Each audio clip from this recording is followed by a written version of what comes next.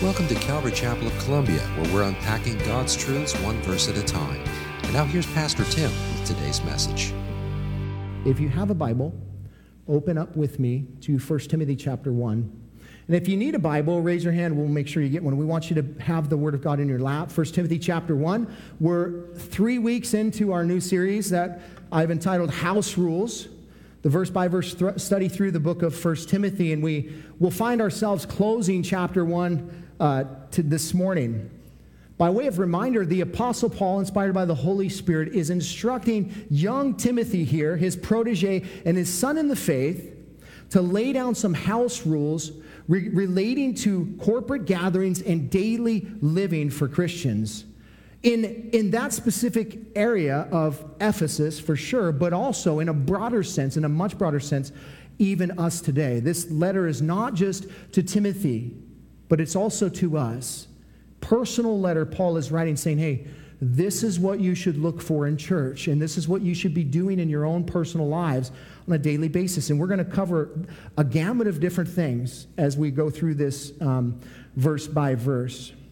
Very, very impactful first two sermons as the Lord we've gone through verses 1 through 11. The first week we talked about the importance of sound doctrine and how, if you don't have sound doctrine, you really have no foundation. And so then it's kind of up for anybody to do anything. And so you get caught up in fables and you get caught up in people's ideologies of genealogies and different teachings that people were, speculative teachings that have no really relevance or any kind of biblical stance whatsoever, but people just start throwing out anything. And so it's so important to be steadfast in sound doctrine as we come together. We want the Word of God to be the primary. And then last week, as we moved into verses 12 through 17, we talked about Paul sort of moved into this very personal place where he started to share with us his salvation story and really a sinner's response to salvation.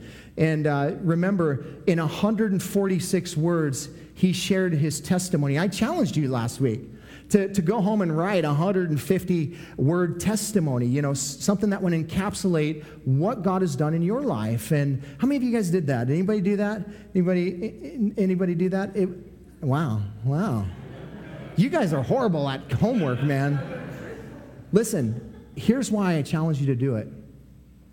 Because when you get the opportunity to share your testimony, it's generally going to be in 150 words or less. So it's a good exercise for you to talk about who you were, how you had that conversation with the Lord, and how He converted you, and who you are now. And really, it's that simple. 3 things: who you were, how you met the Lord, and what He's doing in your life now. And really, that's a great format for it. So I would encourage you to take the time to do it, because you're going to have opportunities in passing to share the gospel with people. And, of course, one of the greatest ways to share the gospel is with how the gospel's impacted you. It's personally passing on. This is what the Lord has done in my life. I'm not talking theology. I'm talking practical. This is what God has done in me. And I want to share that with you, and I know God will do that in you. If He can do that in me, He can do it in you. And so you get the opportunity to do that. So I encourage you to do that. But if you missed any of those studies, you can go back to our website and check them out. Today, we're going to be talking about what it means to wage the good warfare. To wage the good warfare. Stand with me, and we're going to read 1 Timothy chapter 1, beginning in verse 18.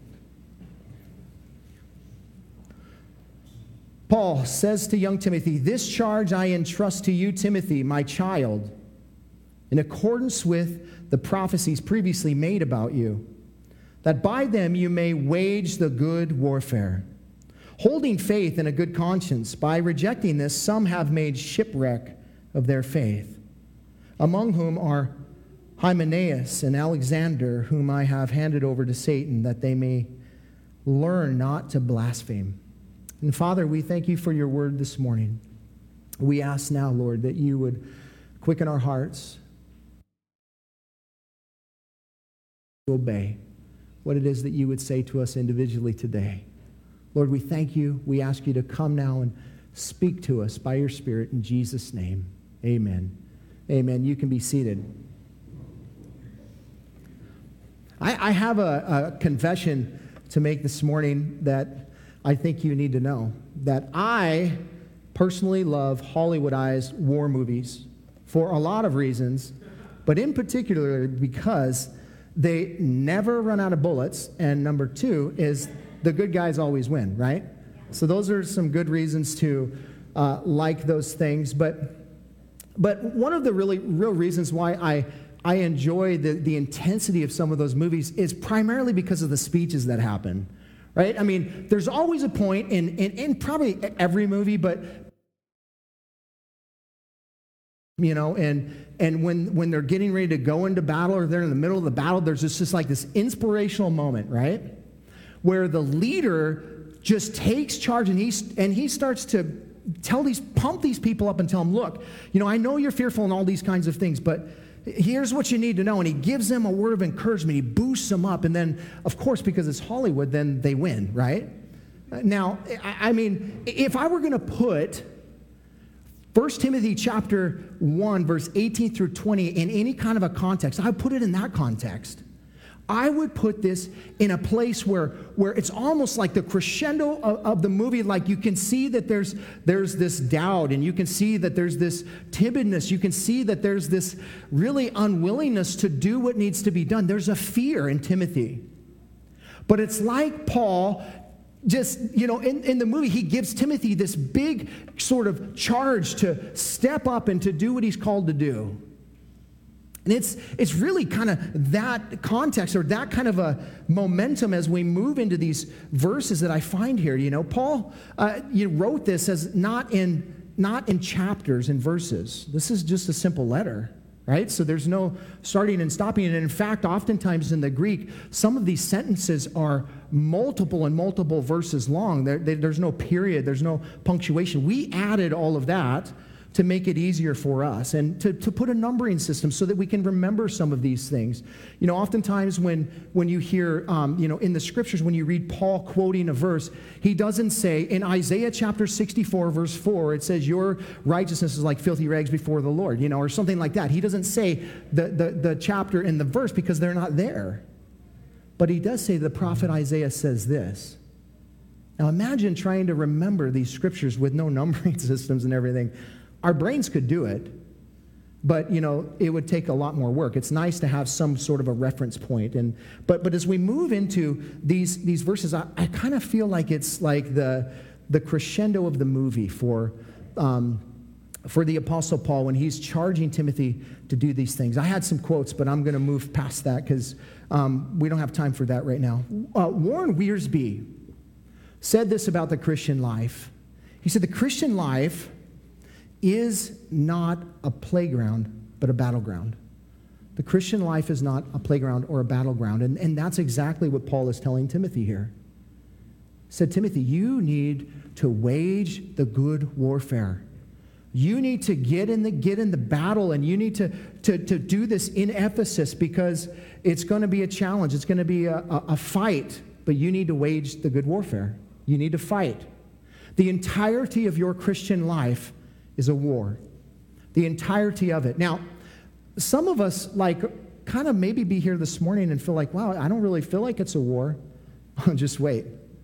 Just wait. Oftentimes we forget in our Christian walk as things go on and life goes on and whatever, we forget that we're in a war. We forget that, you know, that we have an enemy that is trying to steal, kill, and destroy. I mean, we know that theologically, but on a practical level, most of our lives are going okay. Or what we do is we call spiritual warfare something else. No, we don't call it war. We don't call it the enemy attacking me. We call it something else. And what that does is it breeds this mindset of forgetting that we are in a war. And that we need to remind ourselves that, as Paul said in Ephesians 6:12, that we do not wrestle against flesh and blood, but against rulers, against authorities, against the cosmic powers over this present darkness, against the spiritual forces of evil in the heavenly places. We forget most of the time because our enemy is really unseen for the most part. We can see the effects of the war that we fight, but oftentimes we can't see him coming. He's crafty. He's deceitful. He lies in wait. He's incredibly patient. So if you're not going through something right now in this moment, just wait. He's incredibly patient, and he's waiting for the right moment. And here's the thing is, it's not going to come out of an area that you don't struggle with. It's going to be an area that you struggle with because he's not unique in the way that he tempts us. He tempts us in the same things. You ever notice that? You ever notice that there's a cycle in your life that it just kind of keeps going around to the same things, maybe packaged in a little bit different areas, but it's the same issue. The enemy knows you well. But here's the reality. And this is what we need to understand about the war that we're in. The war actually is over. I mean, practically speaking, we're working out in a present tense sort of idea that, we're fighting for not victory, because victory was won already. But what are we fighting for in the present tense is we're fighting against the defeated devil who is trying to rip and kill and steal and destroy anything and everyone he can that represents the Lord. That's what we're fighting against. It's not for victory, folks. So oftentimes we're thinking like, man, I don't know if the victory is going to come here. The victory has come. And I want to encourage you this morning, when you encounter spiritual warfare, that you're not looking for victory, but you're walking in victory. Now, here's the thing about victory, and it's kind of confusing. Victory doesn't always look or feel like victory, does it? In your life, it doesn't always look or feel like victory. What do I mean? Well, let's just go back to the moment when victory was won. You have 72 disciples, 120 maybe up in this upper room, afraid, feeling defeated, not feeling like something's been won because Christ has gone to the cross and he's died. That is the picture of victory. But to these disciples, that was a picture of defeat, actually. They were in an upper room, afraid, scared, door locked, saying, oh my gosh, what do we do now? No hope. Hope completely gone. Saturday morning, they wake up and they were wishing that it was just a dream. Jesus told them, victory is going to be had. I will win this war. Just trust me. And he gave them indication over and over and over again that he was going to provide victory through the cross. He was going to die. And yet they didn't see it that way. I bring that up because I think oftentimes we don't see victory in our lives already because it doesn't have the appearance of victory to us. It doesn't feel like victory, right? It feels an awful lot, and it looks an awful lot like defeat.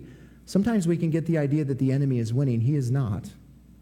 He's not winning in your life. You have victory already. Positionally, as God relates to the Lord and the devil, you're already on the winning team if you're in Christ this morning. You don't have to try and get to victory. You don't have to pave your own way to it. It's already given to you. And in fact, the devil knows that. If you're outside of Christ, then you have no victory. You have no victory. You have no ability to really even be victorious over this battle. But you're in it too. And so the best place to be is to be in Christ, where you have victory over the enemy. You have victory over yourself, over your flesh. Paul is, in some ways, I feel like what Paul is saying here in these verses is talking about the context of warfare within the walls of the church. But I would also say that the waging the good warfare for Timothy, listen to this, is waging the good warfare within himself. And why do I say that? Because Timothy is afraid. He's timid. He doesn't want to be in Ephesus. He wants to leave. Paul encourages him up in like verse 4 or so. He says, you need to remain, Timothy, and fulfill your calling. We talked about the idea of how fear will stop you from stepping into your calling. I feel like as Timothy is being exhorted by Paul here to wage the good warfare, that it's beyond the context of just within the four walls of the church and to being steadfast with sound doctrine and those sorts of things. Also, getting rid of the false teachers, although that is the context. I would say to some degree on a personal application level that it's waging the good warfare within yourself. I think that we can all use an exhortation this morning about that. Because some of us don't feel like we can, get past the things that are going in our life. Maybe it's a past hurt, or maybe it's a recurring sin in your life, or maybe it's something like that. Maybe it's a fear that you don't feel like you can get past. And I want to tell you, you can, because Jesus overcame for you. And so you have victory in the Lord. And I want to, we'll kind of bring that out as we go through this. There's 3 things I want to talk about regarding waging the good warfare this morning. Number 1 is the charge from Paul to Timothy to wage the good warfare first. Look at verse 18. He says, "This charge I entrust to you, Timothy, my children, in accordance with the prophecies previously made about you, that by them you may wage the good warfare." So here we have Paul, after praising God, coming out of that doxology in verse 17, and he is exhorting the Lord. He's thanking the Lord for everything that the Lord has done. We didn't get a lot of chance to work on that last week, but to the King of the ages, immortal, invisible, the only God, be honor and glory forever and ever. Amen. And he moves right into talking about this charge I entrust to you, Timothy. Paul's coming from a place of victory already. He's coming from verse 17 where he is talking about the victory. He's praising God because of the victory. Now he's telling Timothy, walk in the victory too. Telling him, I want to charge you. Timothy, that word charge, in the Greek, it's a military word that means I command you or I order you. Now, Paul is saying, I command you, Timothy, not as your spiritual father, not because I'm your discipler and you're my disciplee, but because I'm an apostle. And this is Jesus speaking directly to you from me. I'm coming in apostolic authority to charge you. Is there ever a context where a Christian should command another Christian to do something? Yes, there is. If the Bible says so.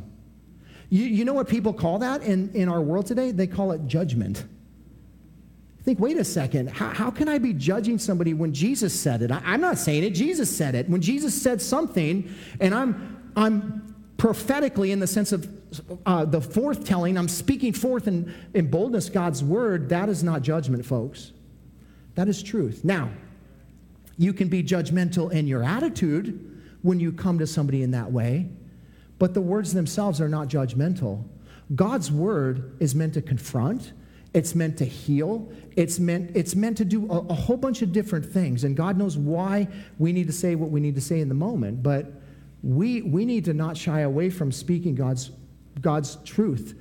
Paul doesn't shy away from telling Timothy, I command you, Timothy, in the Lord Jesus Christ, I command you in apostolic authority. And check this out. And then he moves to a more subtle word, and I entrust you. Not only do I charge you, but I entrust you. Now, this is like a fatherly word. It's like he says, I am commanding you in the apostolic authority, but at the same time, as a father would to a child, I want to entrust you. What he's saying is, I'm giving you something that has value, and I'm trusting you with it. That's the idea of entrustment.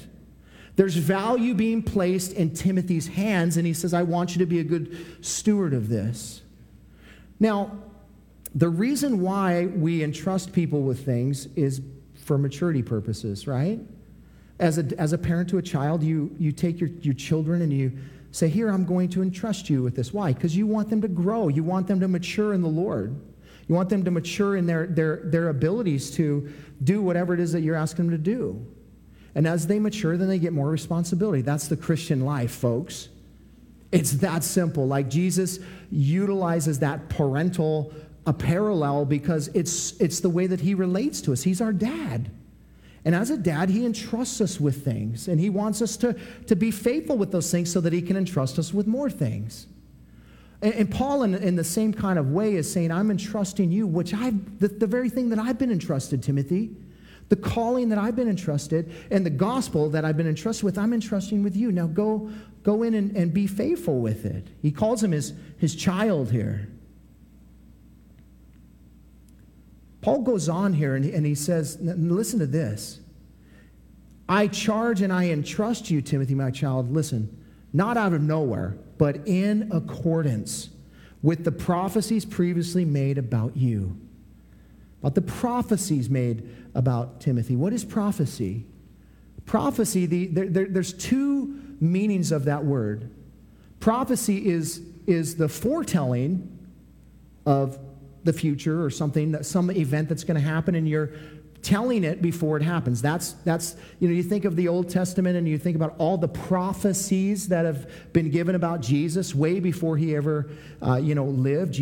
Isaiah writing 700 years or so before Christ came, and all these different prophecies in the Old Testament that speak about Jesus. Those are the foretelling of something, of Jesus coming or whatever it is.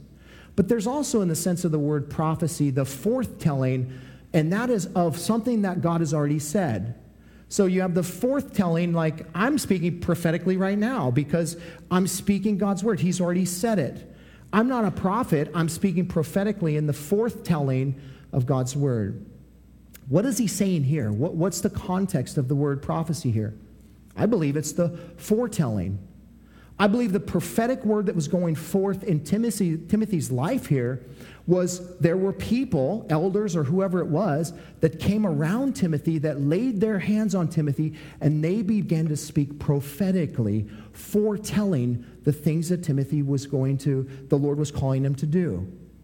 Now, Paul tells us, like, in general, what the kind of the bent or the context of what a prophetic word will look like.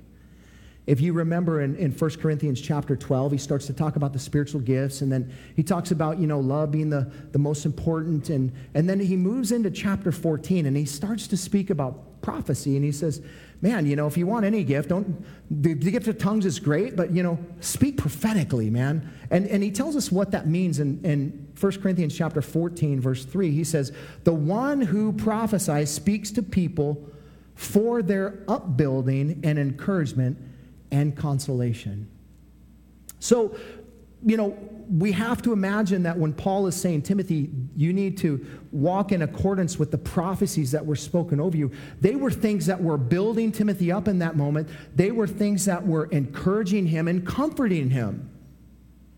And so oftentimes, not always positive, by the way. Not always positive. Sometimes a prophetic word can come from somebody and they can say, listen, this is what's going to happen, but you need to press on. Let me give you an example one time.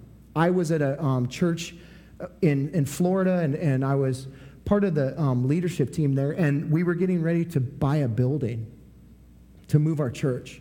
And so we had a prayer meeting, and we had, the congregation was there and everything, and we were praying, and the Lord, the pastor's like, Lord, if we're excited, we can't wait to see what's going to happen. The Lord spoke to me very specifically about what was going to happen. The Lord said to me, this deal is not going to go through, and, this isn't going to happen. And you know what I did? I said nothing. I'm like, I ain't saying that. There's no way I'm saying that right here in front of all these people.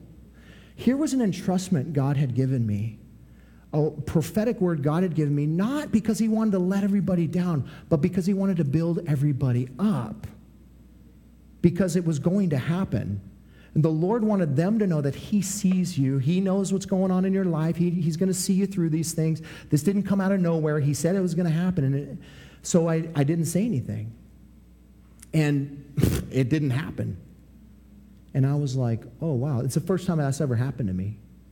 And I was like, whoa. So I went to my pastor and I said, hey, I got to tell you something. I feel really bad because I feel like the Lord told me this and I didn't say anything. And he's like, dude, you need to, speak forth. When God tells you to say something, you say it. You don't hold it back because you're worried about how people are going to perceive it or receive it or whatever. But you need to speak that forth because it's meant to build up. Even though it was a negative in context, from my perspective, it's not in God's perspective, right? And I think that happens to us in general, in people. Not everybody has that gift or whatever. It's a gift of the Spirit. He discerns. But I know that most of us are fear man. I don't know if there's anybody here that doesn't. You might say you don't, but the reality is that sometimes we'll withhold. And listen, when we withhold a spiritual gift, which prophecy is a spiritual gift, we're robbing God's body. And we're robbing the Lord of being able to minister in that moment. He'll still minister. You know, it's not like you've completely blown his plan. He's like, oh my, what is he doing? You know, he'll still work through it. But you have an opportunity to minister in that moment. Timothy had men come over him. I believe in kind of what, in light of what I'm already reading through here, is that they were laying hands on Timothy and saying, listen, I know you're going to not want to do this, but the Lord is calling you to do it. Timothy, when you're fearful, you look to the Lord and you get your eyes on the Lord, and maybe the Lord gives him some scripture or something to hold on to or whatever. But it's that idea of laying on the hands and speaking prophetically over his life that Paul's referring to. And he's saying, remember what God said to you through these men. Oh, I don't know, man. Was that really the Lord? You know, and then what happens is we start to doubt. Listen, walk by faith. Always err on the side of walking by faith. Don't ever err on the side of going, well, I'm going to hold something back because I'm not sure if it's the Lord. If you're going to err on the side of faith. I think if you go before the Lord and you know, this is my human mind thinking, this isn't the Spirit necessarily, but this is my human mind, the way my human mind works, that if I go to the Lord and I say, I operated by faith, God, and I thought that's what you wanted me to do, I don't think he's going to say, dude, you suck. You know, I think he's going to say, I'm glad you operated by faith, because I can work with that. What he can't work with is doubt. What he can't work with is somebody who's unbelieving and not willing to step out and to step into whatever he's calling them to do. Timothy, you're going to be challenged in stepping into your calling. But I'm going to give prophecies over your life so that you have something to hang on to. God knows what you need to hear in order to move you to do what you need to do. Isn't that cool? That God would do that? It's so cool that he does that. He says, Timothy, let me remind you about the prophecies that were spoken over your life. Paul goes on here, and then he gives him the charge. He says, I want you to wage the good warfare. The word wage means to engage in battle, to fight. The Lord is not a pacifist. He's not a pacifist. You know, I was in Washington, D.C. About, 8 years ago or something with my family. We were just kind of touring around looking at it. You know, you always go to the White House, and there's always protesters there, always. You know, but in this particular instance, and there's always protesters regarding what? War. There's this pacifistic idea, you know, and we're not going to talk about that because that's not really what we're talking about. But the concept of this guy had a sign out there, and he said something to the effect of, stop war, WWJD. Now, generally speaking, if somebody has a sign like that and they're out in front of the White House, they're not doing that for conversation. Like, they want to create some sort of confrontation, some sort of division. That's the point. And so this guy has a sign, and he's out there, and I'm like, what would Jesus do? Well, I mean, last time I checked, Jesus is going to come back and wage war on the world. I don't know. I don't think he's a pacifist regarding that.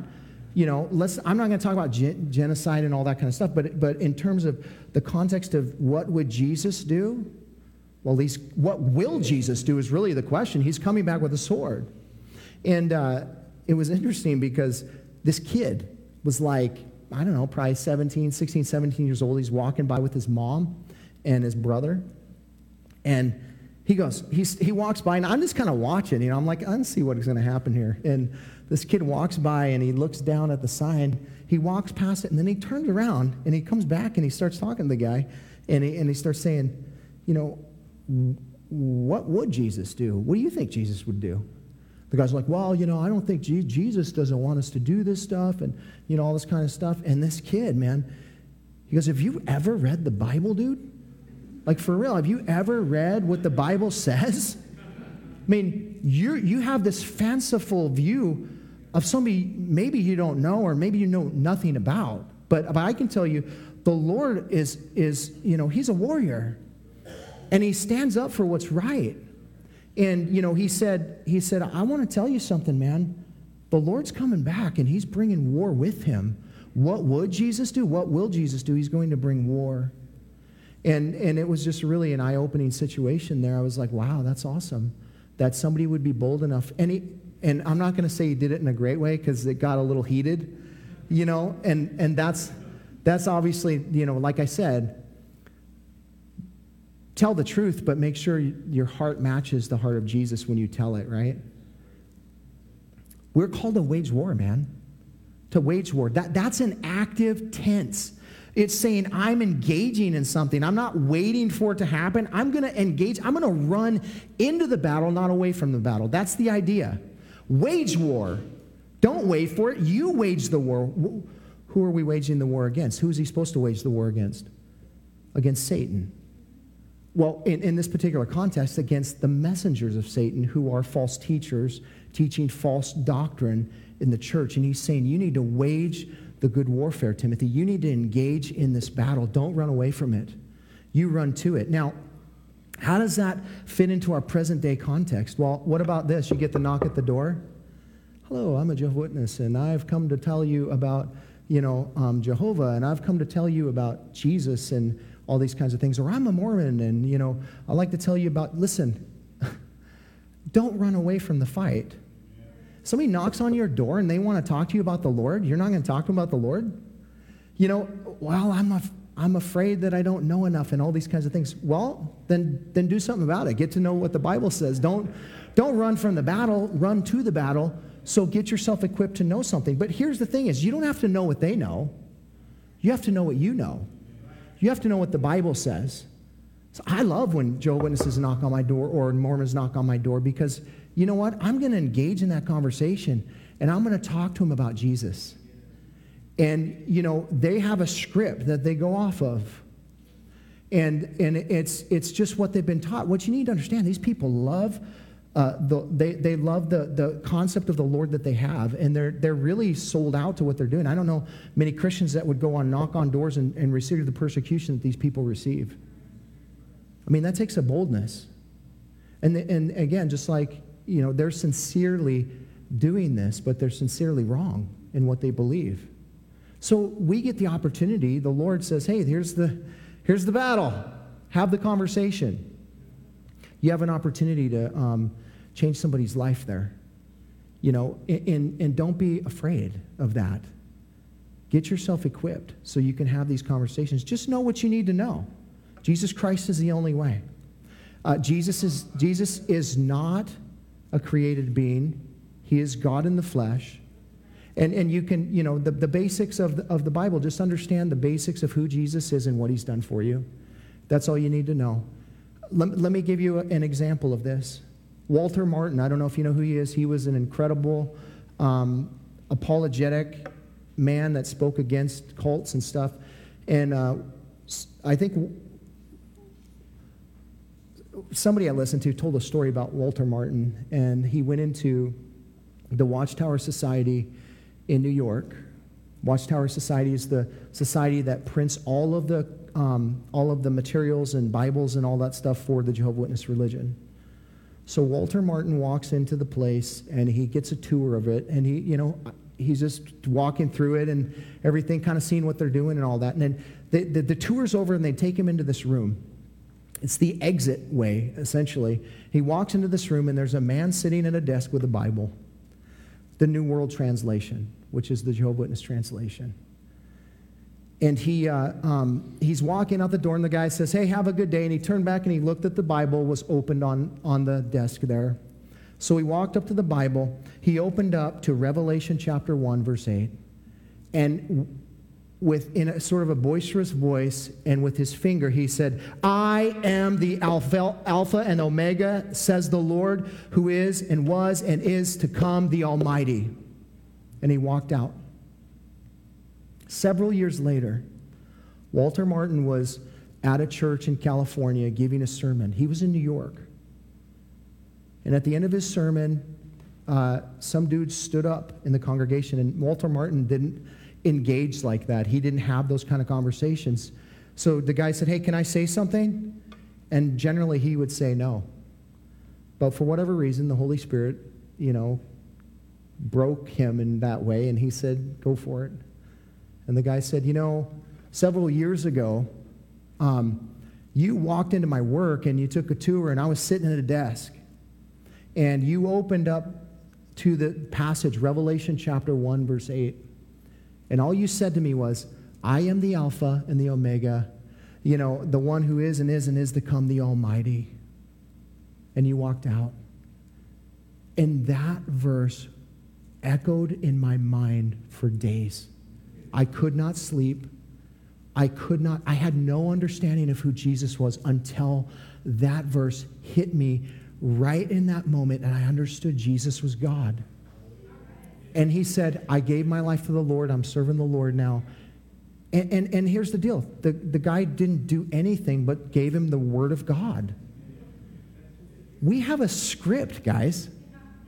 We don't need to craftily make up anything. We have everything we need to tell people about who God is. Isn't that amazing? The powerful word of God, we just speak forth. We need to address the things that we see. The Lord allows them in your life for a reason. If there's some specific bent that you have in doctrine that you don't like, that you know is unbiblical or whatever, why do you think you have that? It's because the Holy Spirit wants to maybe use you in that particular area. It's amazing how, if we'll just dig in a little bit, how much information we can get and how the Lord can use us in ways like that. We don't want to run from the fight. We want to run into the battle. And we want to strip the enemy of deceiving other people. And we want to take as many people to heaven as we can, because he's trying to take as many people to hell as he can. And you know what? We need to give people the word. I can't help but that's kind of what Paul is telling Timothy here. He's saying, man, Timothy, this is a very personal thing for you too. Take the prophecies that have been spoken over you, take the word that's been entrusted to you, and you run into the battle, dude. Wage the good warfare.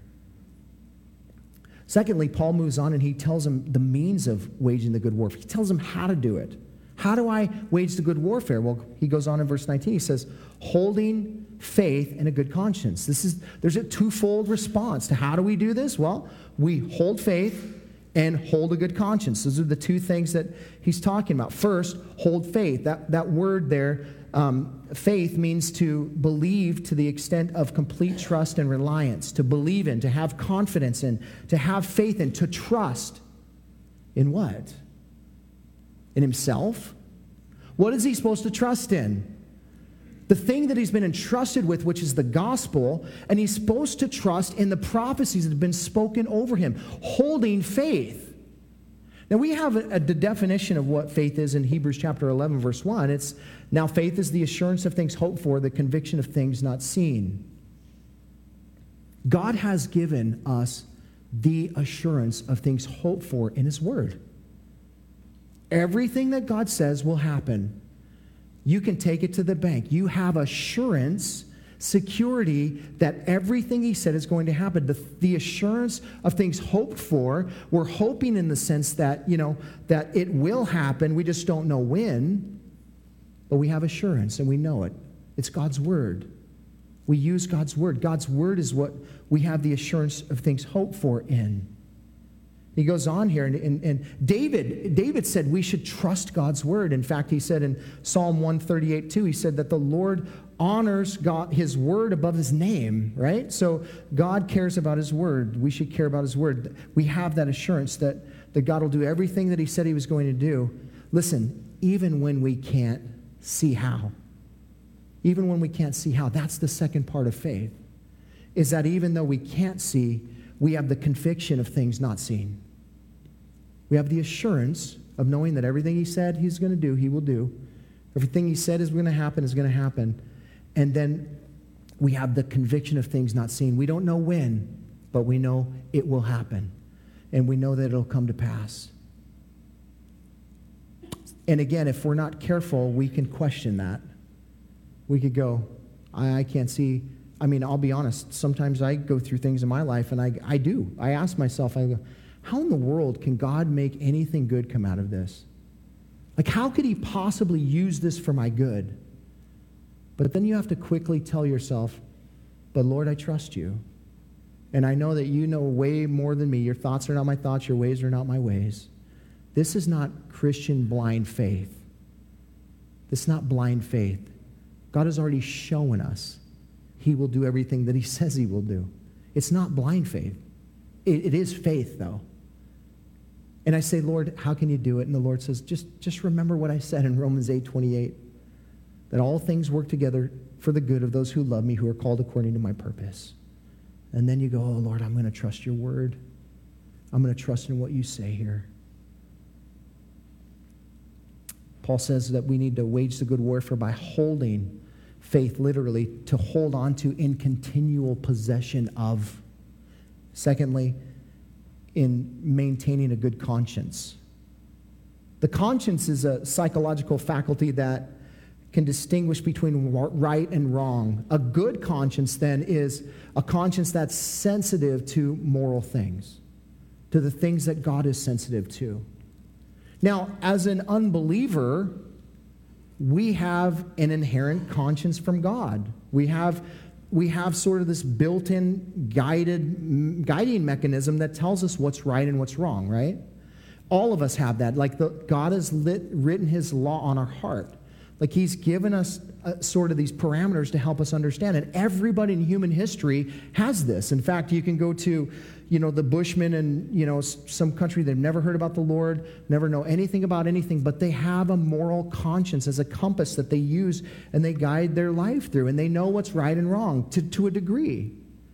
That's because that's inherent. That's something that's innate. That's something that God gave us in our DNA. The Lord, when he wrote the code for you, he wrote in specific, things regarding his moral law that is embedded in your DNA. And your DNA works with your spirit, and I don't know how it all works. I don't think anybody can explain that. But we have a moral compass within us that was God-given. And so, the thing is when we're redeemed, then that moral compass it's like upgraded. It's, as you get more of the Word of God in you, then you start to see that moral compass get a little more sensitive, right? You're not necessarily knowing what some sins are until the Lord reveals them to you in his Word. Then you're like, whoa, that was a sin? I remember when I first became a believer, I'm like, that's a sin? Oh man, I didn't know that was a sin. I had no idea that was a sin. But as I got into God's Word, my moral compass, my conscience grew. And the Lord, started to talk to me through that. But here's the thing about our conscience. Paul is encouraging Timothy to hold a good conscience. You see, if you don't hold a good conscience, your conscience can be what's called seared. And Paul will talk about that later in this letter to Timothy. Your conscience can be cauterized. And then there's no sensitivity whatsoever to certain sins. How does that happen? By allowing sin in your life, and unrepentant sin, and not doing something about it, not dealing with it, or, that's how you become less and less sensitive to sin, is by living in sin. And so we can at some point become totally insensitive to sin. And I would say to a large degree that's what's happened with the Word of God as it relates to certain subjects in our culture today, is that there are people who don't like what it says in the Word of God, so they walk by feelings rather than by their mind, and they say, I don't like that, I don't like the way that feels or makes me feel, so I'm going to disregard that, and then they live in that sin, and their heart becomes less sensitive to it. And then what happens is they begin to promote it as if it's okay. And that happens even with pastors and teachers and all kinds of people. Every Christian struggles with that. That's why we have to be diligent with our heart. We have to be diligent about what we allow to live in our hearts and our minds, because we can sear our conscience to the point where we will, the extreme view, we can start to say it's okay. And we can start to say, like, well, I don't think God meant that. Seared conscience. Adam Clarke described a seared conscience as one cauterized by repeated applications of sin and resisting of the Holy Spirit. The Facet Bible Dictionary explains it as a hardening determination to resist every spiritual impression. The Pulpit Commentary said it's the gradual deterioration of sensibility produced by habitual sin. John Wesley likened it to drunkenness of the soul, a fatal numbness of the spirit. That's what it means to sear your conscience. How do we keep a good conscience then? By applying the blood of Jesus Christ. That's how we keep a good conscience. In fact, Hebrews chapter 9, verses 13 through 14 says, if the blood of goats and bulls and the sprinkling of defiled persons with the ashes of a heifer sanctify and purification of the flesh, how much more will the blood of Christ, who through the eternal Spirit offered himself without blemish to God, purify your conscience from dead works to serve the living God? How do we keep a good conscience? By the application of the blood of Christ in our life. We struggle. If we mess up, we repent. We apply the blood of Christ. This is, again, not a theological idea of applying the word of Christ. It's a practical idea of applying the blood of Christ, meaning you take your sin before the Lord and you say, Lord, wash me of this sin, cleanse me, and you've already determined you're not turning back to go do it. Now, if you do, well, then you do it again. But you've made that decision to move forward. That's repentance. And that's how we keep a good conscience.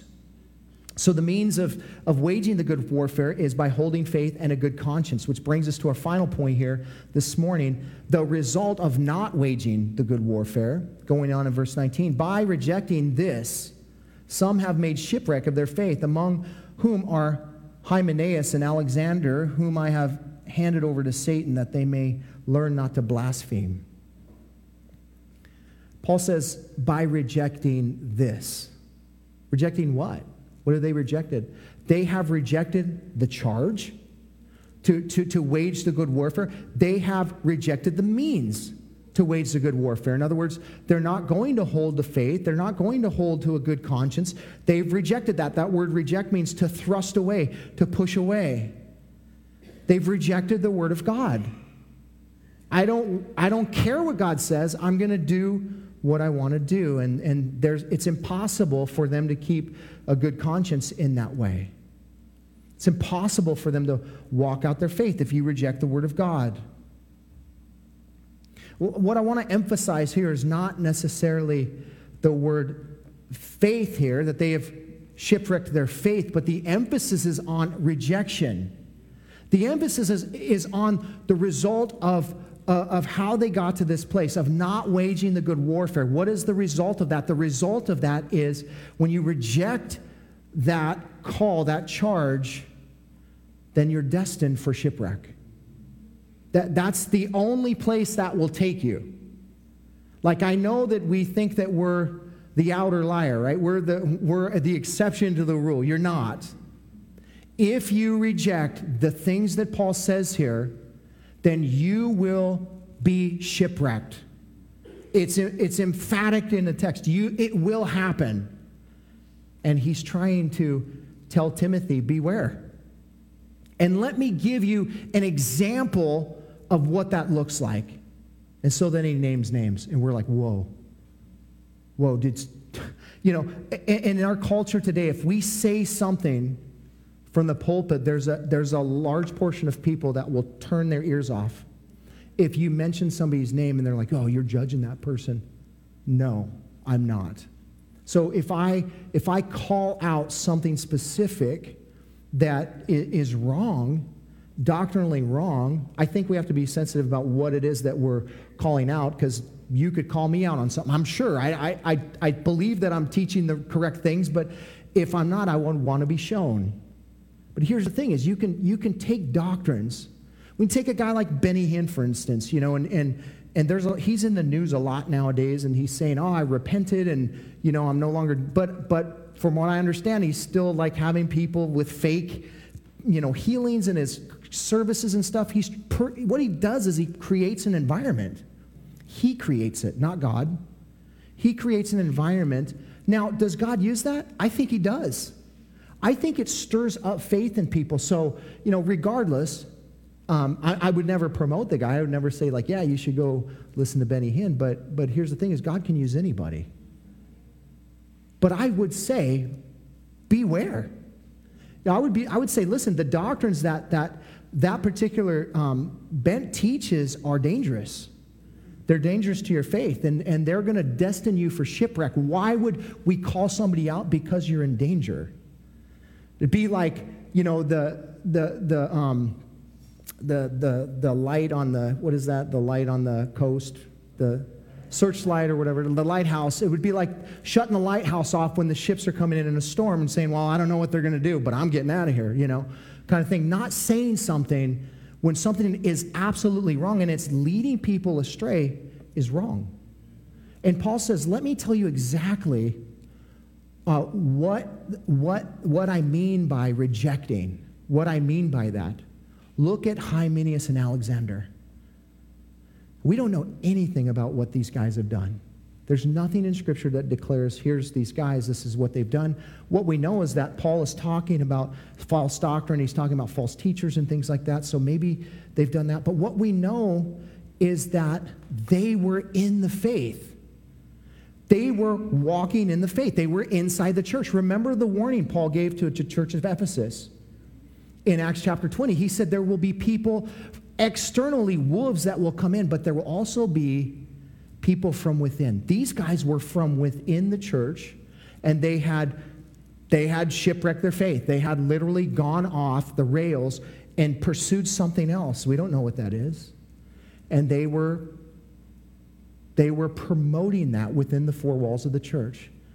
So when that happens, what Paul says, look, Timothy, I'm going to give you a great example of, here's an example of somebody who's rejected it, so Hymenaeus and Alexander, but let me also give you the example of what you do when that happens. You deliver them over to Satan. You give them over to Satan. He said, I handed them over to Satan that they may learn not to blaspheme.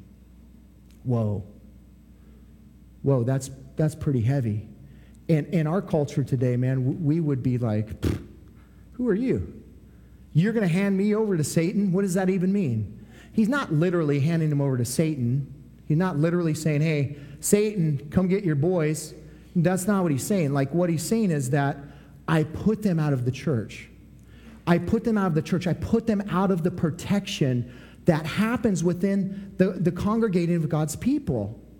Where two or three are gathered, there he is in our midst, and these kinds of things. There's a spiritual thing that happens when God's people gather, and the reality of it is there's a covering. And what Paul said is, I don't want anybody who is deceiving themselves to feel comfortable and protected in this environment. So for that reason, I'm going to put them out of the church. But not only that, but I'm protecting the people within the church as well.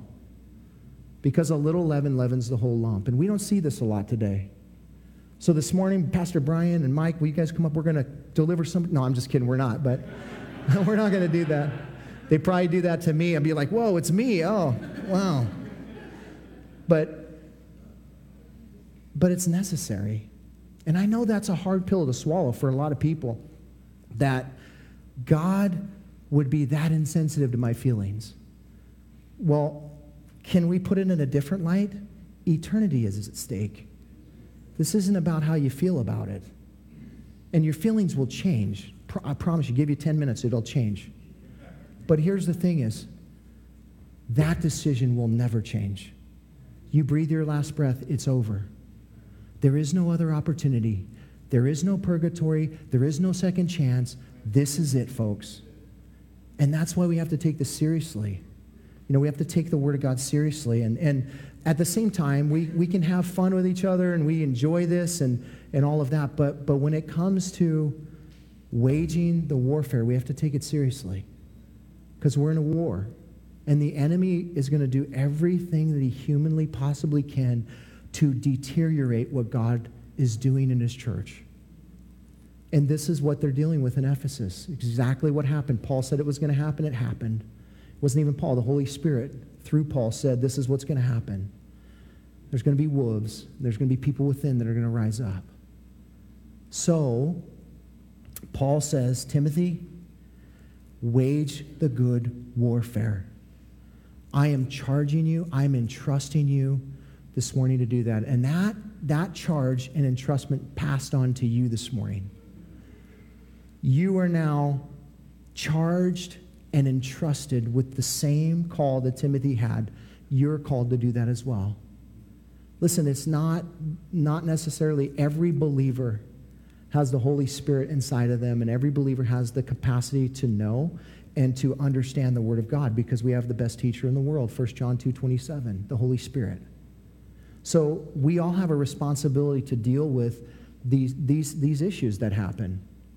Of course, in a congregational setting, there's the elders of the church, and there's that role that is responsible for what happens in these four walls of the church. But also, when you go outside of these four walls, you're responsible for what you allow in your four walls, what you allow in your world. And when God brings something past your desk, it's not coincidence. Somebody said it multiple times. We're given tests. The Lord gives us tests. He puts us in situations or allows situations to happen, and he wants us to respond to them. That's how we mature in the Lord. And so what happens if you don't step into that? You'll take it again. And then you'll take it again. And then you'll take it again, because God wants to use you. He created and designed you for something specific. And so the things that come across your desk are not coincidence. Receive the charge this morning. Receive the entrustment. Be excited. If you're feeling not confident in what God has called you to, then listen, you're in the same boat Timothy was in. So listen to this letter. Listen to these words and apply them to your life. Amen. Father, thank you for your word this morning and for just how you've spoken to us about what you're calling us individually to do, Lord. Father, you are asking us this morning, Father, to not run away from the battle, but run into the battle. So we pray right now, Father, for just an emboldenedness by your Spirit, Father, that you would pour your Spirit out upon us and equip us, Lord, and that we might have the courage to run into the war, Lord, that we wouldn't run away. This morning, I pray, maybe for somebody here that doesn't feel equipped or doesn't feel your presence in their life in a way that they can do that. And yet I just pray, Lord, that you help them to realize that if we all focus on ourselves, we'll never do anything, because none of us are able. But you're able, and if you're in us, then we are able. So this morning, God, will you just bring that truth to light? Will you encourage your saints in that way, Lord, to recognize, Lord, that we are not worthy of you using us or working in our lives in these ways to even go into the world and tell other people about you? Man. And yet, that's the call for us, Lord. You saved us. You redeemed us by the power of the blood of Jesus Christ. We're walking in victory already. So help us this morning, Lord, to wage the good warfare. We ask you, Lord, if there is anyone here this morning that doesn't have a relationship with you, that you help them come to that place this morning. The enemy works overtime to deceive us into thinking that we're right with you when we're not. So if there's anyone here this morning, Lord, will you reveal to them their need, and will you help them to respond to the gospel, Lord? The fact that you died, Jesus, that you rose again from the dead so that we could be saved, so our sins could be forgiven, so we could spend eternity with you in heaven. And so we thank you, Lord. We ask you to just continue to move in our presence this morning, and we thank you, Lord. In Jesus' name, amen. Thanks for listening. You can hear more of Pastor Tim's studies through the Word of God on our website, www.calvaryofcolumbia.org. Thanks again for listening, and we hope you'll join us again as we continue to study God's Word.